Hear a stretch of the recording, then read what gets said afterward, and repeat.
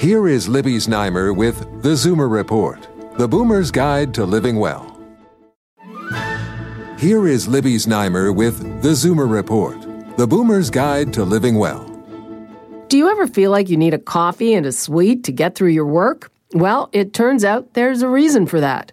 The combination of caffeine and glucose can improve the efficiency of brain activity, according to a recent study that used MRI to identify the effects of these two substances. Participants were tested after drinking a study beverage containing either caffeine, glucose, or the two combined, or a placebo containing only water.